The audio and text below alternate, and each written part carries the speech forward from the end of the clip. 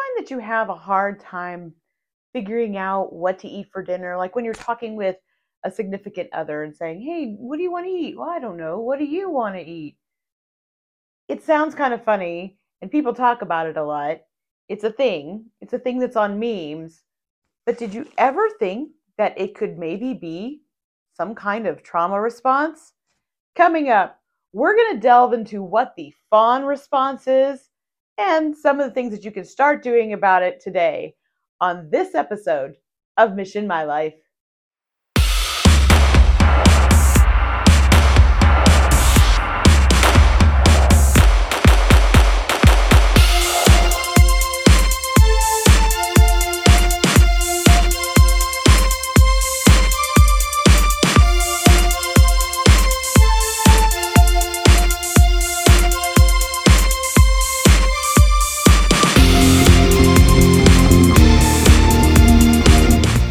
Welcome back to the channel. Happy New Year. This is a No Fear New Year on Mission My Life. We hope that you enjoyed the kickoff to the No Fear New Year, which was our interview with author Lori Marquardt. If you haven't heard that or seen it, go back and take a look at that because it's a great way to go into the new year talking about mental health issues so that we can get them out in the open. We can heal from them. It was pretty much a no holds barred conversation, and that's what I really, really liked about it. Lori and I have a lot of history. We've been friends now for probably about at least 32-ish years, and so it's very comfortable, and we know a lot about each other, so we didn't feel like we had to put any kid gloves on. We felt like we could talk about anything, so it's a really worthwhile conversation. I will link below in the description so that you guys can easily get back to that. But going forward, we are going to talk about how to finally go through life without any fear in your life. And part of that fear is something that is known as the fawn response. What is that? Well, that's what I specialize in. If you are new to the channel, my name is Dana Cooper. I'm a codependency recovery coach. And I like to help people live their best lives. I know that I think that's kind of out. I think people don't like to say living your best life. However, maybe we got to say living your most authentic life. So let's go with that. If you are in fear of what people think, of what people might do to you for your own opinions and your own likes, then you are definitely living in fear. And we want to try to get rid of that in this No Fear New Year. And it's not a no fear, New Year for a couple months, right? This is going to be No Fear New Year for the rest of the year. And we're going to get to later on in the year, we are going to get to a series specifically around fear. But right now, I want to try to help y'all start becoming visible in your lives. And by being visible, I mean being who your true self is to the world. So that's why the first thing we have to start talking about and working on is something called the fawn response. Now, you could actually wrap this up and say the fawn response really is what codependency is, really is what people pleasing is. This is the main root cause for codependency and people pleasing. The fawn response is basically an inability to say no. And it's an extreme self-abandonment of who you are and what you want in your life. How does this happen? So when children are severely punished for any opinions they have for saying no, and many times a parent will punish under the guise of this is talking back. And the severe punishment over time helps lead the child to believe that as long as they don't express who they are and their opinions, then they can gain favor from their parents. And ultimately, as this trait is taken into adulthood, it's for the whole world around them. And so you don't only see this in a parent-child relationship, but then you start to see that in any relationship that the person has. The relationship could be with a work supervisor. It can be with the significant others in their lives. And so little by little, the child just learns how to suppress who they are as a survival mechanism. It's a huge, like it's a huge self-abandonment of who they are.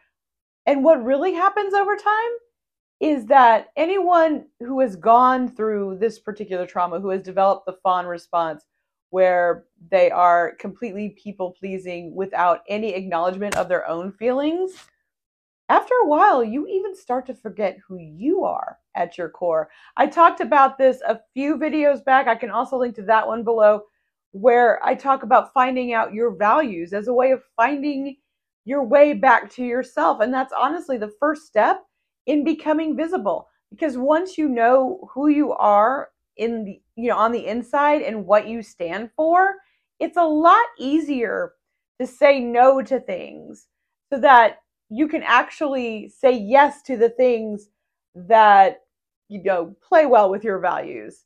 And so what could be some of the ways in which we can identify if this may be us, that this may pertain to how we are acting in the world?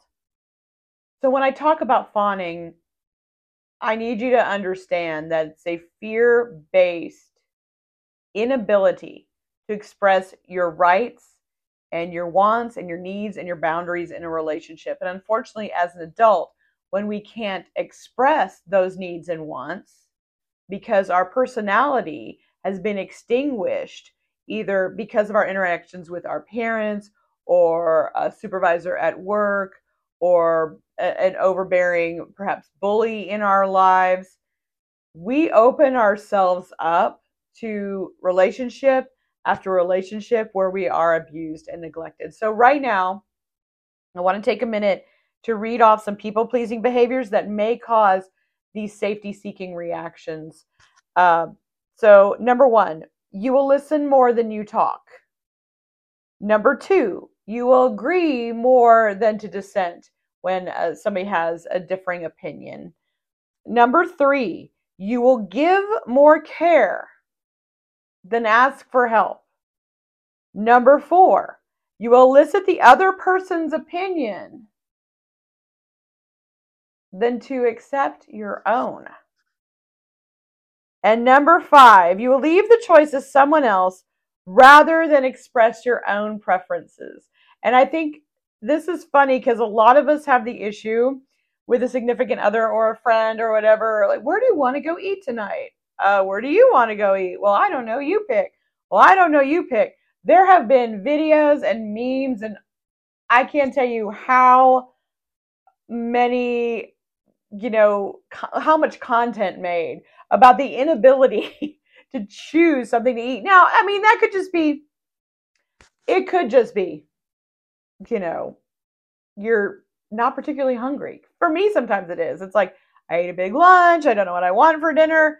But there might be some truth to the fact that it could be because you have two people pleasers in the same room and they don't want to get the other person upset by deciding where to go eat. When I was talking about, let's see, you will give more care than ask for help. I have experienced that time and time again in the workplace when I'm overloaded and I help somebody else and I just give and give and give and give and never ask any help with my own tasks. This goes far beyond relationships. This bleeds into pretty much every area of your life. Well, I guess if you're really thinking about it, relationships are every area of your life. You have your relationship with people at work. You have a relationship with people at your home. You have a relationship with your friends that you see out. So it does bleed into every area. So you might be saying to yourself, I know I've done a lot of blaming on the parents, right? So you may be saying to yourself, I had a great childhood. I don't know what you're talking about, but I kind of do some of these things. But so what happened? Let me explain something. If I haven't talked about this before, there's a concept called good enough parents. And I think I might have said something before about that on an earlier video. Parents, I hate to break it to you out there, but there will be a way, in some way, that you will parent your child not absolutely perfectly. And let's say you have a perfect childhood. You are loved. You are not neglected. But it comes this one thing. Your parents were very much, you know, looked at you voicing an opinion as talking back.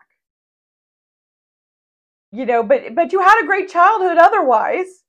It still has taught you in some way or form to stuff the real you down inside.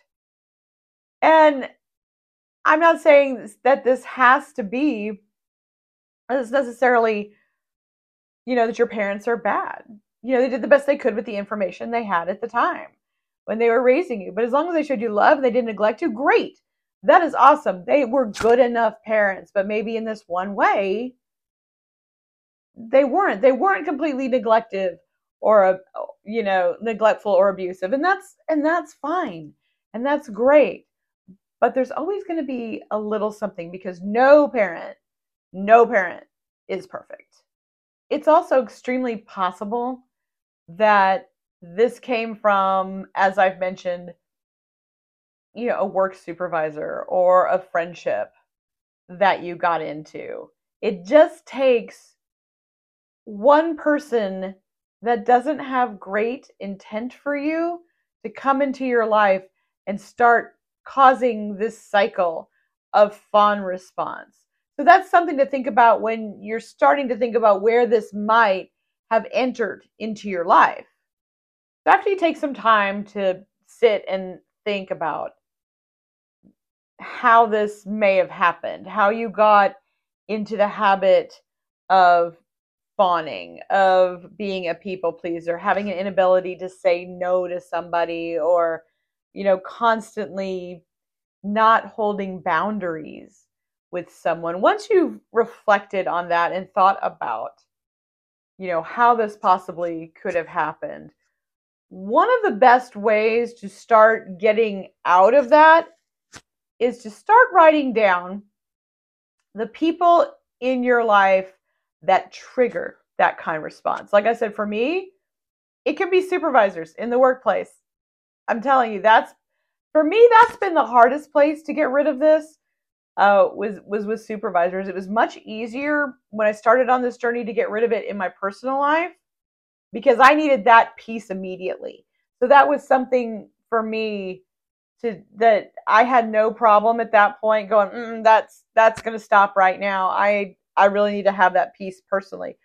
But to get rid of it in my business life was a lot harder. And, I don't doubt that that's going to be hard for a lot of people out there because, you got to work, you got to make that money, right? So you don't want to be fired. But we'll go into that probably in some videos down the line. But right now, think about the ways, in which there are certain people in your life that can trigger that fawn response in you. Once you've kind of figured out the people in your life that trigger that response, the next thing you're going to want to do is start writing down what you're going to do differently. And I know you're sitting there going, that's really cute. So why would you even need to be here and trying to seek this out for yourself, like what you would do if you already knew? So let me give you a few pointers, because that's fair. That's a totally fair way to react to this. So here's some suggestions that I have written down. Number one, you can resolve to remain true to your own wants. And that's pretty much standing up for your boundaries. And, a lot of people have trouble with boundaries. So don't feel bad if you are one of the people that does have issues with that. We can do a whole video about, boundaries, a whole podcast about that. But resolve to remain true to what you want. And I'm not saying don't ever compromise. Compromise is good. As long as the other person is willing to compromise, then compromise is great. But if somebody's trying to bulldoze over your wants, try to remain true to those. Number two, resolve to tell the truth, even if there may be a conflict. That one's hard. That one's hard in the workplace.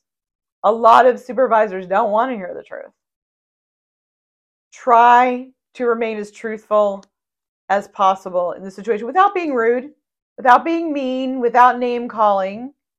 You can do this as a very non emotional, even keeled thing. Just stick to the truth. Number 3, remind yourself that it's your right to be who you are authentically. And that's why we're here. And that's why I'm doing this No Fear New Year, because it is your right to be you authentically. If you aren't being you authentically, you're going to miss out on so much of what you want to do with your life, so much of what's the right fit for you to be doing in your life. Okay. So I know that's a lot. And it's going to take a lot of practice. So here's the thing. This isn't going to happen for you like overnight. You're not going to become this huge, visible, authentic person overnight. It's going to take practice. You just have to resolve to take that practice. So again, start writing down, here's the people that put me into that fawn response. And then here are the ways that I can react the next time this comes up. After you do all that, it's time to put it in practice, right? So here's something that I realized. I had this great list because I did this exercise. I had this great list of people who triggered me. And then I went out in the real world and I found out that other people that were not on my list would trigger me. So there's a story that I like to tell. I went out with a good friend of mine and we went to this coffee place. And I think I had ordered like a mocha or something like that. And I got a hot chocolate. And I was staring at this hot chocolate because usually, here's the thing. I used to not send back any food. Now, I'm not saying be a Karen about it. I'm not saying, send every little thing back. If it's something that you can totally like the food is slightly cold. I mean, you don't want like ice cold food on your plate. But I mean, you see what I'm saying? You can temper that. But I did. So, full disclosure, I am a type 2 diabetic. I didn't want the hot chocolate.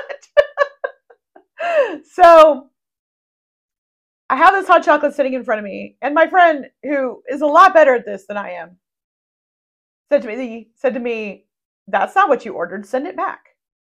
And it kind of dawned on me, I kind of had this light bulb moment that, oh my gosh, this is it. This is the kind of stuff that I was learning about.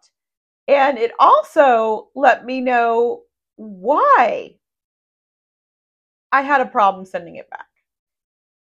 And the more I thought about it, I realized that it's because I didn't want to burden anybody. That's their job. Their job is to make the coffee I ordered.